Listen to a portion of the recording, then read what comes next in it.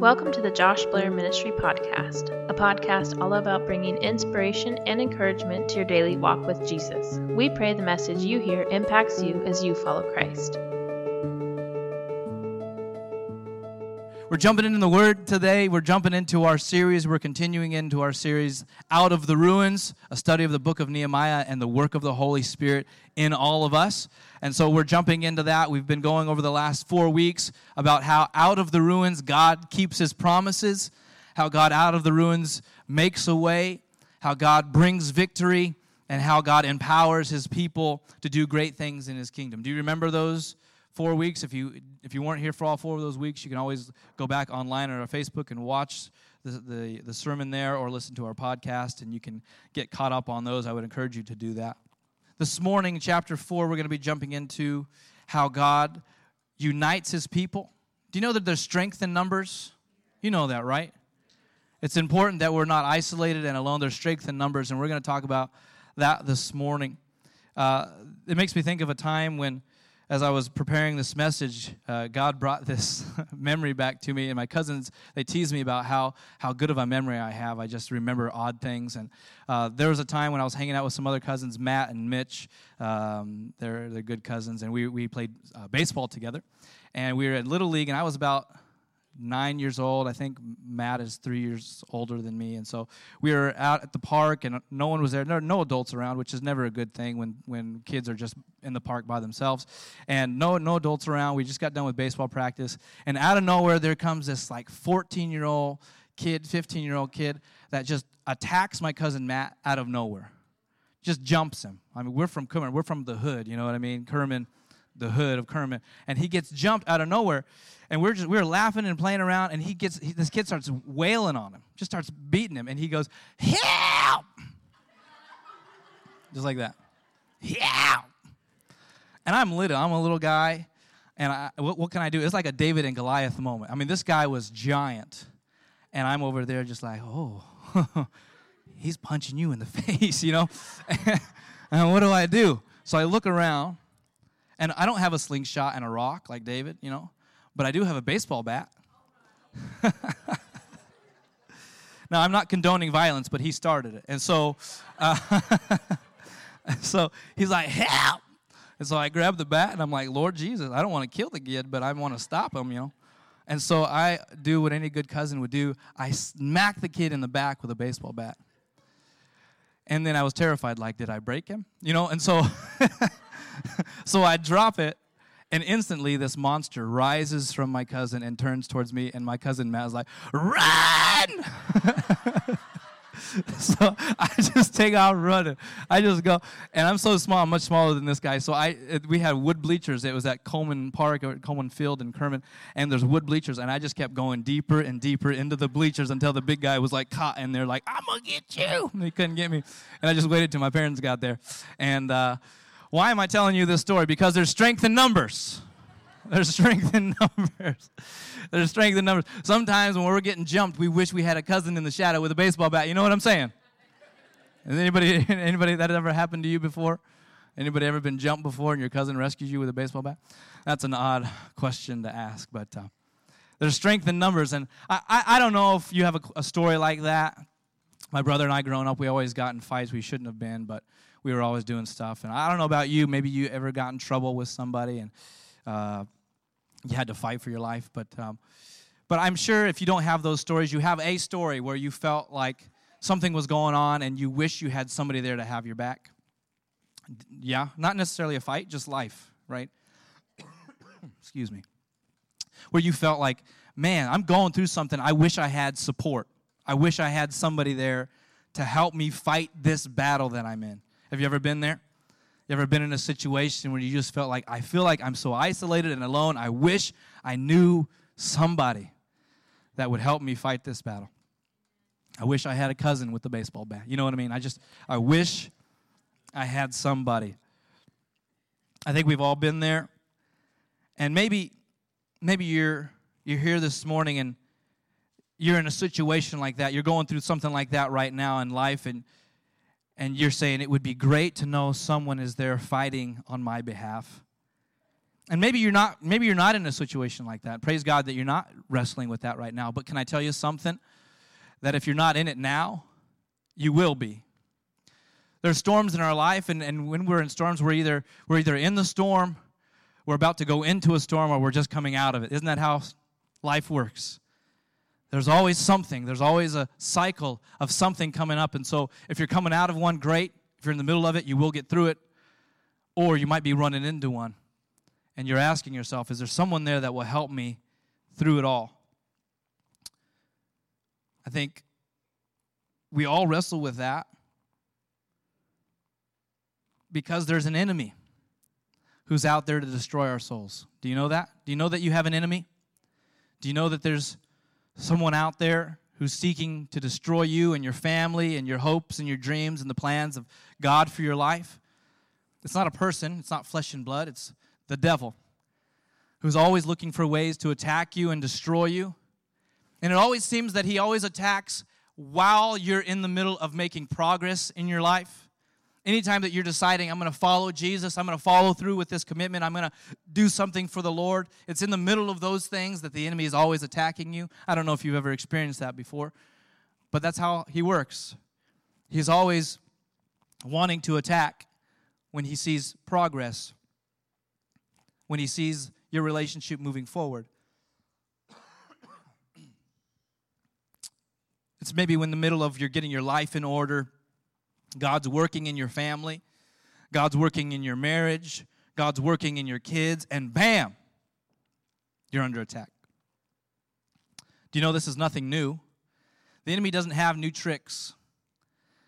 He only has a limited amount of supplies and resources. And so he's been doing this for years. He's been doing this for generations. In fact, he was doing it in Nehemiah's time. He was doing it to Nehemiah. In fact, he was doing this to kind of bring against Nehemiah an attack when there was progress being made. Nehemiah and the people of God were facing a very similar situation that we face when we are making progress in our lives towards following Jesus. When God had called the people to rebuild the walls of Jerusalem and the enemy decides to attack.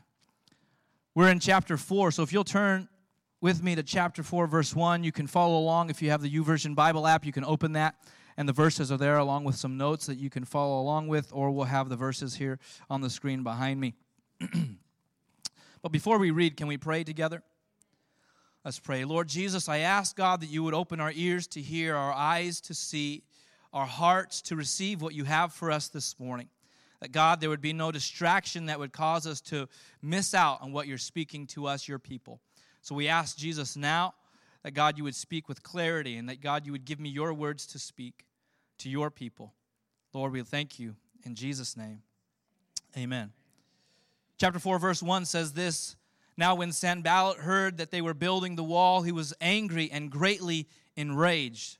Now we know about Sanballat. We heard about him in chapter 2. He's the governor of Samaria, and he hates the people of God. He hates the Jews. And he's enraged that he's seeing progress being made on the wall, the thing that God had asked the people, commanded the people to build. And it says he jeered at the Jews. He shook his fist at the Jews. He said, I'm going to destroy you. I'm coming for you. You're not going to go where you think you're going. He begins to jeer at them. And he said in the presence of his brothers and of the army of Samaria, what are these feeble Jews doing? What are these weak Jews doing? Will they restore it, meaning Jerusalem, for themselves? Will they sacrifice? Will they finish up in a day? Will they revive the stones out of the heaps of rubbish and burn ones at that? The enemy begins to mock the people of God. He even rallies his army and says, take notice of these. Take notice of these people. If they continue to do what they're doing, we're going to have to do something about it. He begins to tell his brothers, begins to tell his army, make sure you keep an eye on these people because we're seeing progress where there should not be progress. The enemy began to take notice of them. He called them weak. He says, do they think they're going to restore what has been destroyed? He says, do they think they're going to sacrifice again? Meaning, Do they think they're going to come back into right relationship with God again? Do they think they're going to revive what's been burned up? Not only is he mocking, but there's his buddy Tobiah, which we also heard about in chapter 2, who says, scoffily, he says, yeah, what they've built, it couldn't even hold up the weight of a fox walking across it. Condemning even with the things that God was doing already in that moment. He began to speak out against it. Have you been there? You're following God. You're making good choices. You're making wise decisions to follow Him, to live after Him, and then you come under attack. And the very stuff that you're making progress in your life is the very thing the enemy begins to point out, begins to talk about and say, even the stuff that God's done in your life couldn't hold any water anyway. It's nothing. You haven't made any progress. He begins to speak against you. You're not deserving. You're not worthy. Who are you to say you're a Christian?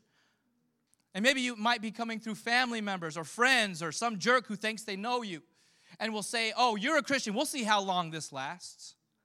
Oh, you're making a change? Yeah, I'll believe it when I see it. Have you ever been there? Has anyone ever said those words to you? Oh, you think you're somebody? No, you ain't nobody. And the enemy likes to throw out accusations and mocking you when God is actually working in your life, when He actually sees progress being made.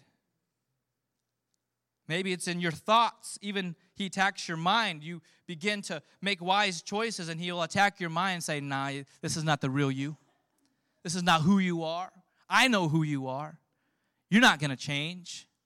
God's not working in you. It's a feeling. It's fleeting. It's passing. You won't be the same person when you wake up tomorrow. You'll go back to what you've done. You've ever had those thoughts before? The enemy likes to mock you. In your thoughts, in your heart, or even people who are close to you.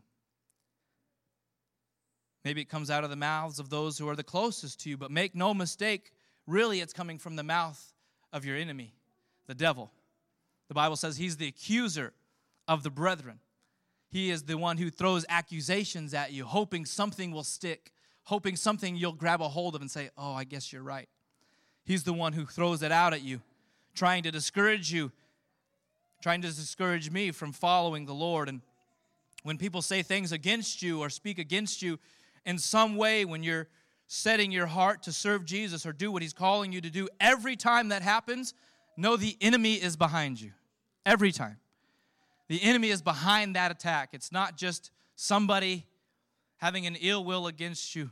Your enemy is not that person. Your enemy is the enemy who's using that person as a puppet to discourage you in that moment. And I want to encourage you today that notice this, that the enemy doesn't attack something unless progress is being made, unless you're beginning to be a threat to him. If you're not under attack, you have nothing to worry about. But if you are under attack, know that the enemy sees you as a threat against him and his kingdom. Anytime there's progress being made, the enemy will attack it. So what do we do in situations like that?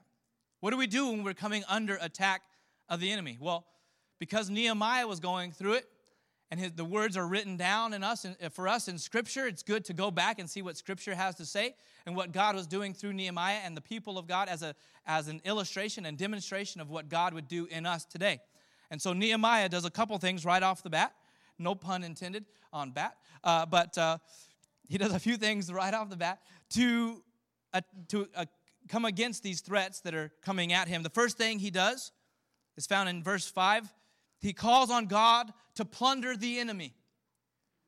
He calls on God to plunder the enemy. He says, what they're doing and trying to do to us, do to them. The attack that's coming against me, turn it around on the enemy. He begins to pray. And he seeks out that God would move on his behalf through prayer. And when you're under an attack, when someone's accusing you or you feel like there's accusations made against you, you don't lash out at the person. You lash out at the one behind the person, the one who's coming against you in those words. And you turn it out and turn it around against the enemy of your soul and say, God, fight my battles for me. The plans that the enemy had to destroy me, turn around and destroy parts of his kingdom. Where the darkness is trying to come in, let light shine brighter, so that the kingdom of God would be established. The plans that what the enemy has stolen from me, God restore unto me 10 times more. God, let us plunder hell and populate heaven. He turns around and says, God, turn the attack back on the enemy. Not on the person. The person isn't your enemy. The devil is. The second thing he does, not only does he pray, it's his first response. The second response is this. He says it in verse 6. So we built the wall. They just told you in the first part, 1 through 5, that there's an enemy waiting to attack you. And what does he say? He doesn't say, oh, so we quit and we worried and we wrung our hands about it and we let anxiety control us. No, he said, we prayed about it and we kept working. We believe that God is for us, so who can be against us? So he prayed about it and he kept doing what God had called him to do. See, the enemy is trying to slow you down in your progress of becoming more like Jesus and reaching out to people and walking in grace and walking in humility and walking in strength and power. But don't allow those things that are happening to you in the moment to dictate your future or dictate your tomorrow. Keep doing what God has called you to do. He says, so we kept building the wall. And all the wall was joined together up to half its height, for the people had a mind to work. Had a mind to work. Where does the enemy attack you oftentimes? In your mind. But if you will set your mind on what God is calling you to do, you know what God has said about you, that you are loved, that you are a child of God, that you belong to Him. Set your mind on those things. That's what Paul says. Meditate on what is good, what is pure, what is holy, because you can set your mind on those things so that when the enemy comes in to attack your mind, you say, what you're trying to do, I'm going to turn it back on you because my mind is set focused on the work of God in me. My mind is set towards the work. I'm going to continue to make progress as I follow Jesus. He didn't allow the attacks of the enemy or the words of the enemy to distract him for what he knew God was doing in his life, and neither did the people. But this is what I want you to hear, that Nehemiah's prayer against the enemy and his commitment to the work didn't stop the attack of the enemy. I think oftentimes we think because we prayed about it and we stay committed, the enemy would just go away. Sometimes we think, okay, I gave it to God. I'm going to keep doing it, so now the enemy has to leave me alone. But that's not what he does, is it?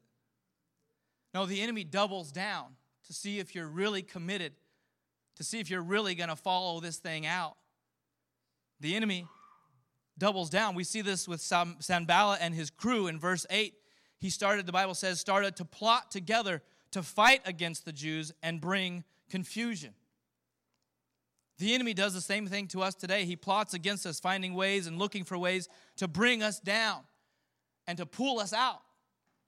And one way that he does it is to bring confusion into our lives, into our minds, and into our families. Have you ever experienced this?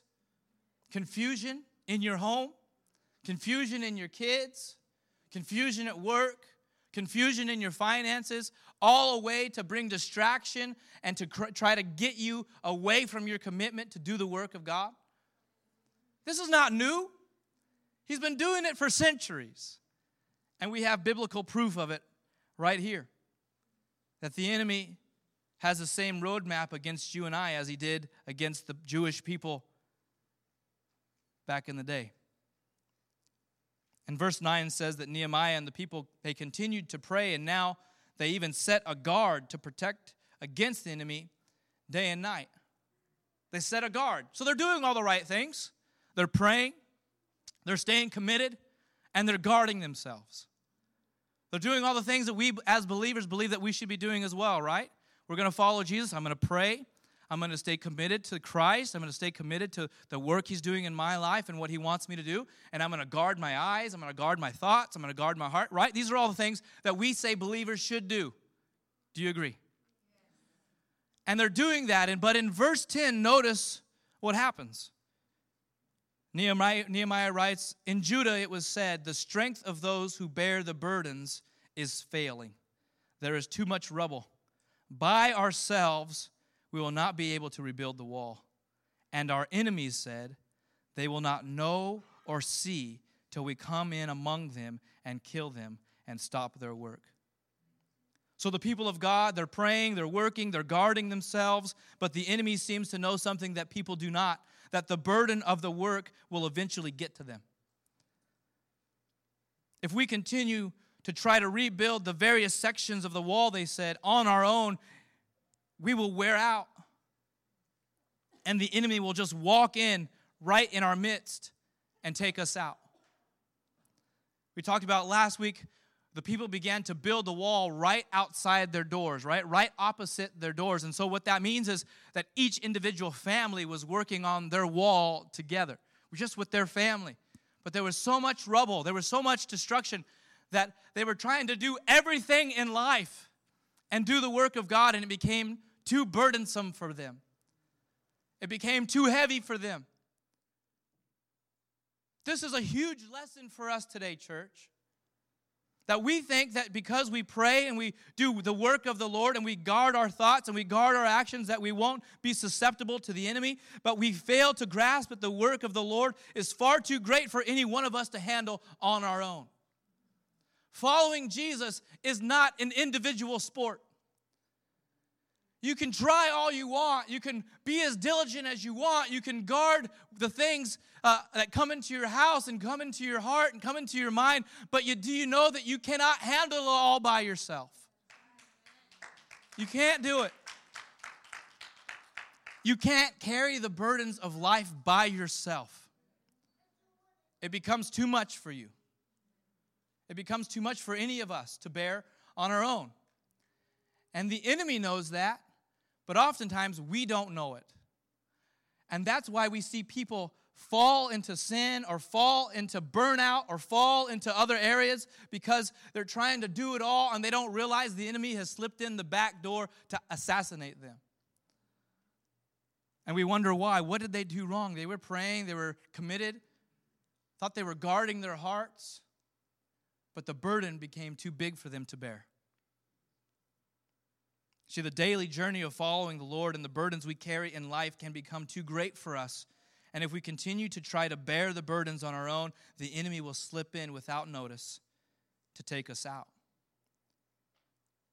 Oftentimes, when we only focus on us, what we're doing and what needs to be done in our own lives, it can become such a burden that our focus becomes the only thing, and those things that we are focusing on become so big that we feel like everything else is so distant because we're only right here in this moment, and that's the only thing that we see. And so the problems and the worries and the laundry and everything else that piles up is becoming so large for us, it builds anxiety in us. And we think, God, where are you? No one knows about it. No, I'm on my own about this. And then the enemy can slip in and attack. All the things, the work that needs to be done, your personal business, the worries and concerns, all of those things make you vulnerable when you try to carry them on your own. And the Jews were working on their own sections of the wall, and they cry out to Nehemiah.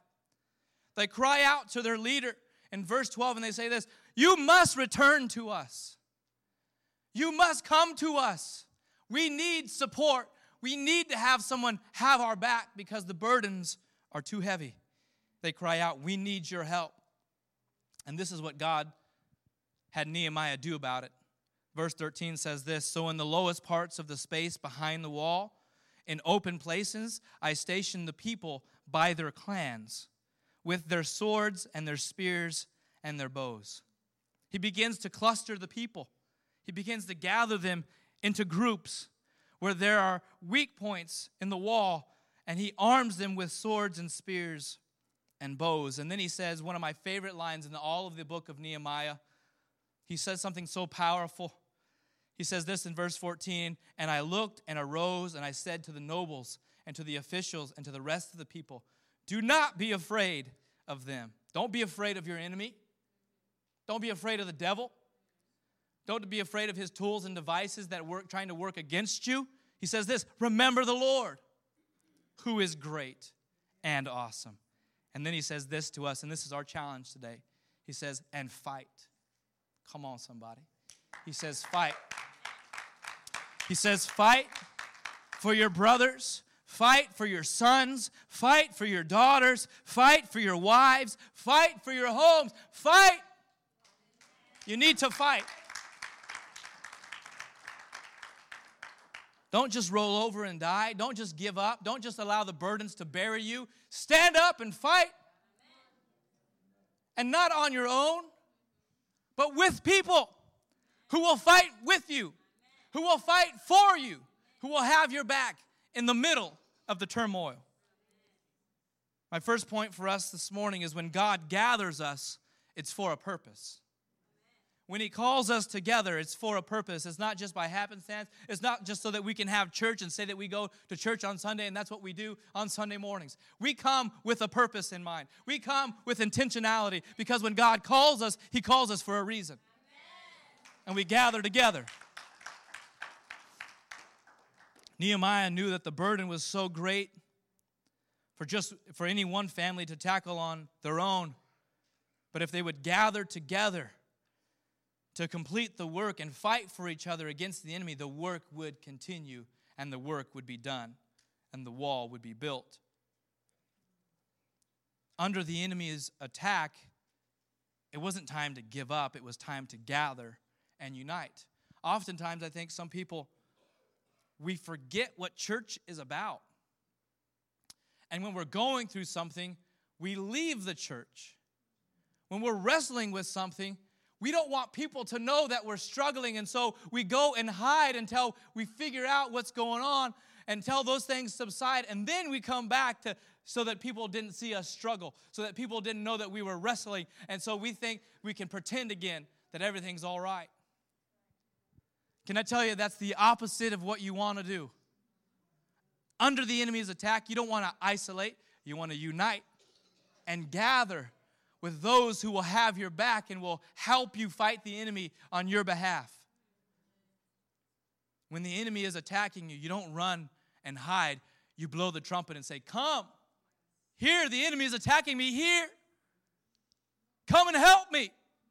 Grab your swords and your spears and your bows. We got to fight. He's trying to take out my kids. He's trying to destroy my marriage. He's trying to take my home, but I'm not going to quit. I need people with me to fight with me. Come on, somebody. He gathers us for a purpose. There's a reason we come to sing His praises and to be with our brothers and sisters in Christ. There's a reason we gather every week. It's important that we gather. He gathers us to unite us so that we can fight the enemy. My second point is when God gathers us, we become armed against the devil. When He gathers us, we become armed against the devil. How does that happen? First, we're gathered. The Word of God is being preached. The Bible says the Word of God is the sword of God. His Word is a two-edged sword. When we gather, He arms us with the Word of God, that we speak it against the devil.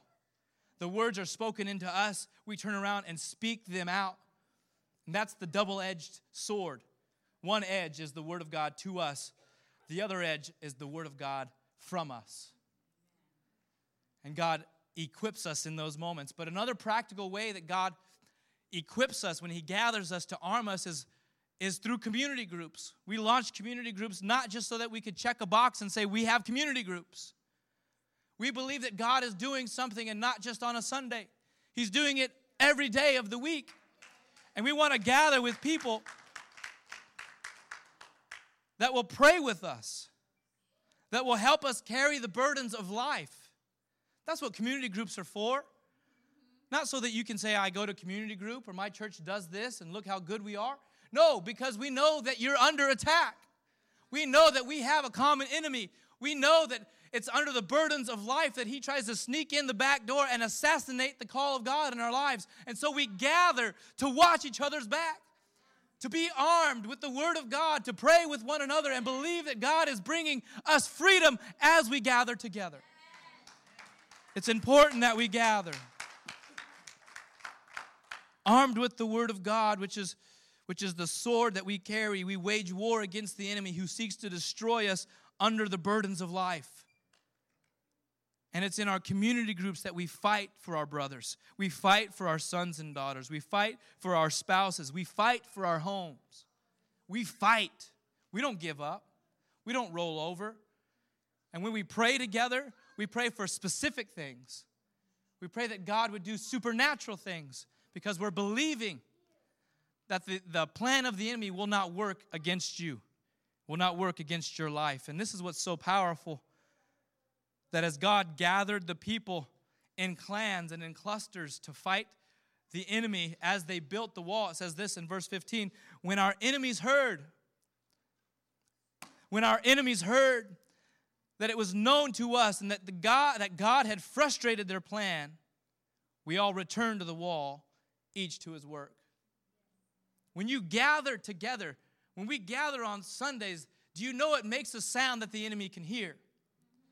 When we gather and we sing praises to God and we love on each other, or we embrace each other and we ask each other, how are you doing? No, really, how are you doing? And we ask to seek the welfare of each other, the enemy hears it. Something's going on at Hosanna Worship Center. Something's happening in Madera. I don't like that sound. And as he hears, we continue in the work of God.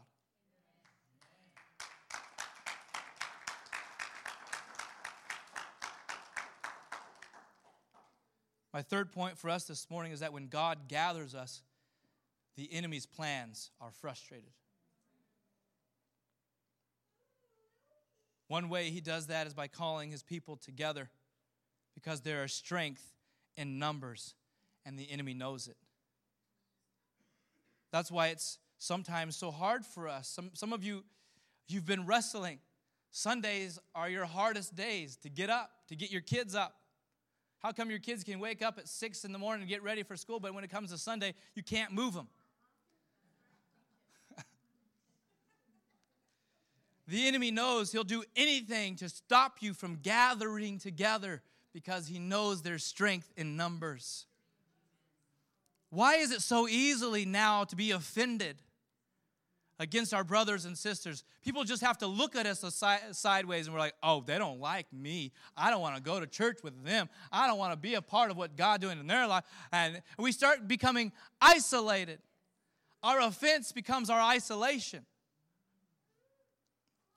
And that's a tool of the enemy because he knows there's strength in numbers.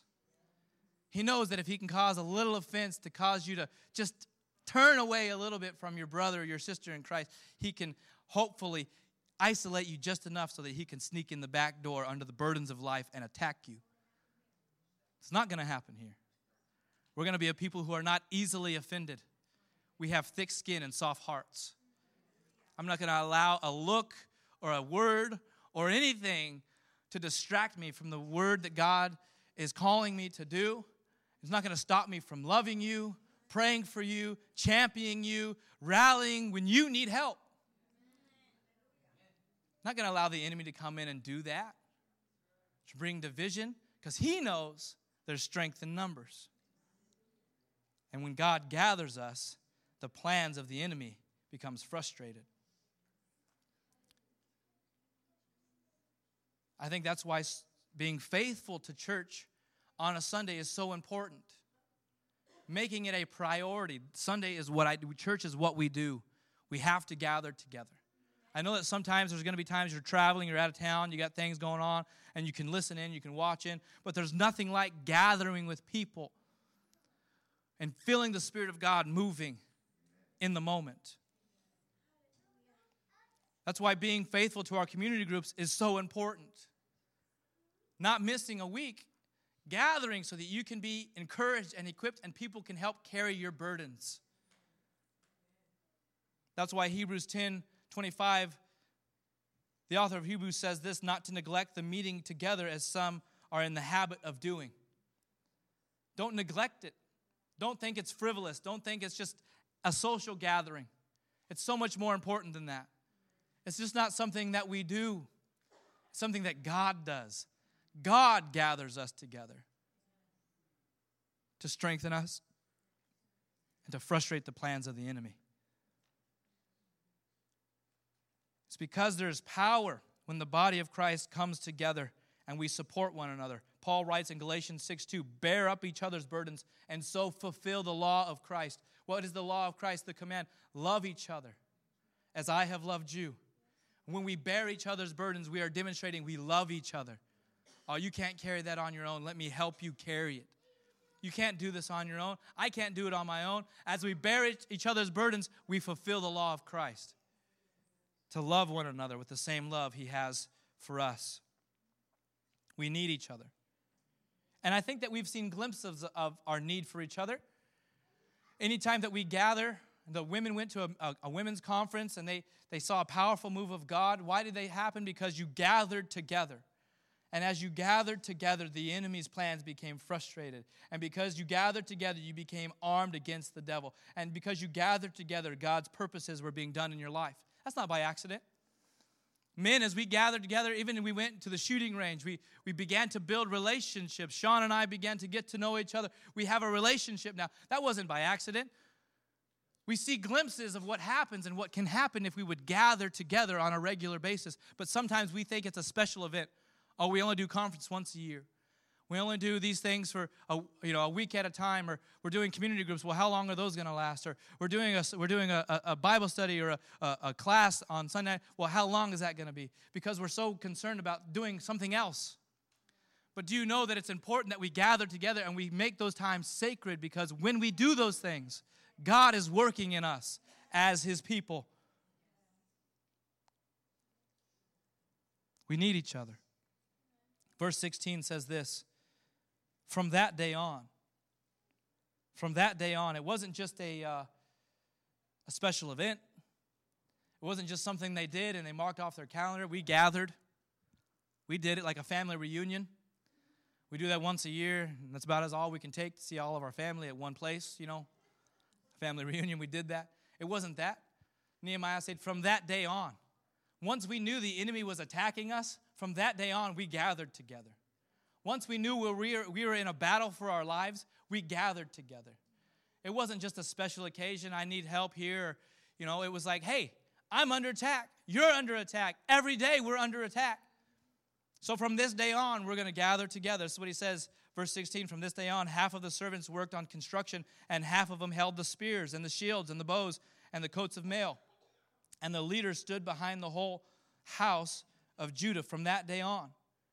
Those who were building on the wall and those who carried burdens were loaded in such a way that each labored on their work with one hand and held a weapon in the other.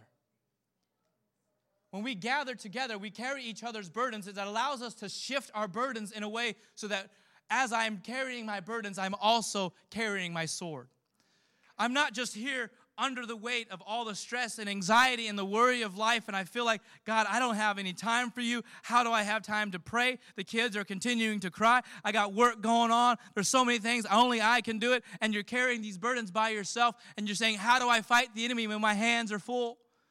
And he's saying, if you would gather together and share your load with somebody else and share your burden, you can shift your burden in such a way that you will work with one hand and carry the sword of the Spirit with the other. You can do this together. We can do it together. Verse 18 says, and each of the builders had the sword strapped at his side while he built. And they worked, and they did what God was calling them to do.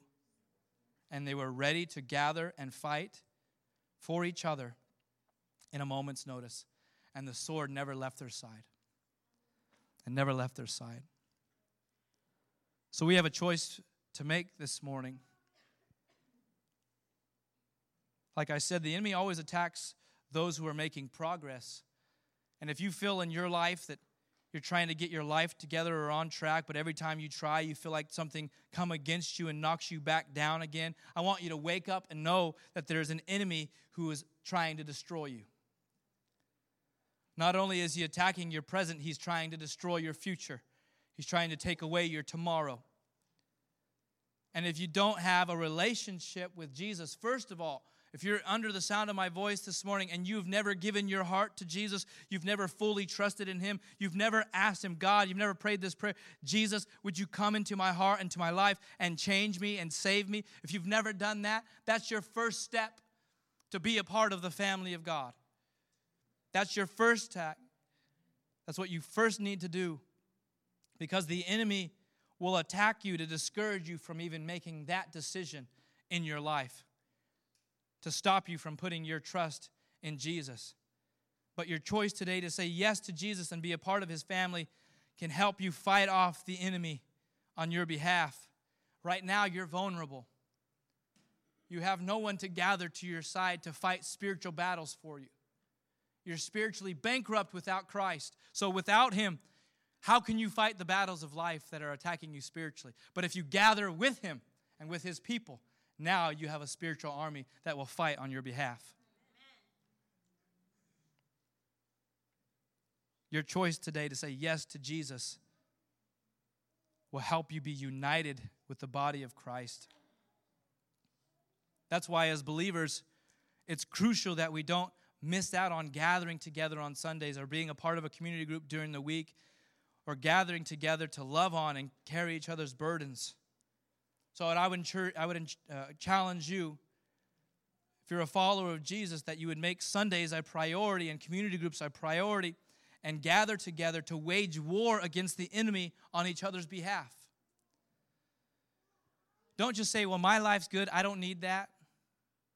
No, you could be the answer to someone else's prayer.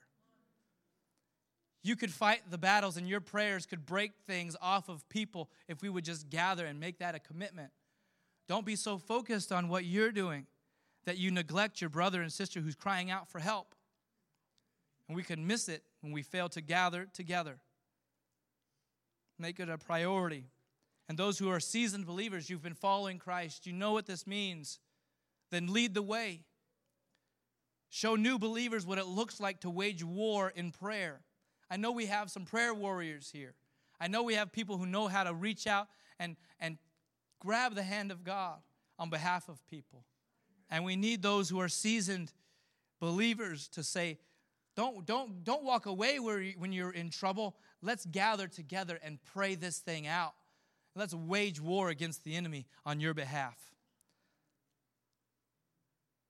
Show people what it looks like to carry your sword everywhere you go, and show them how to use it.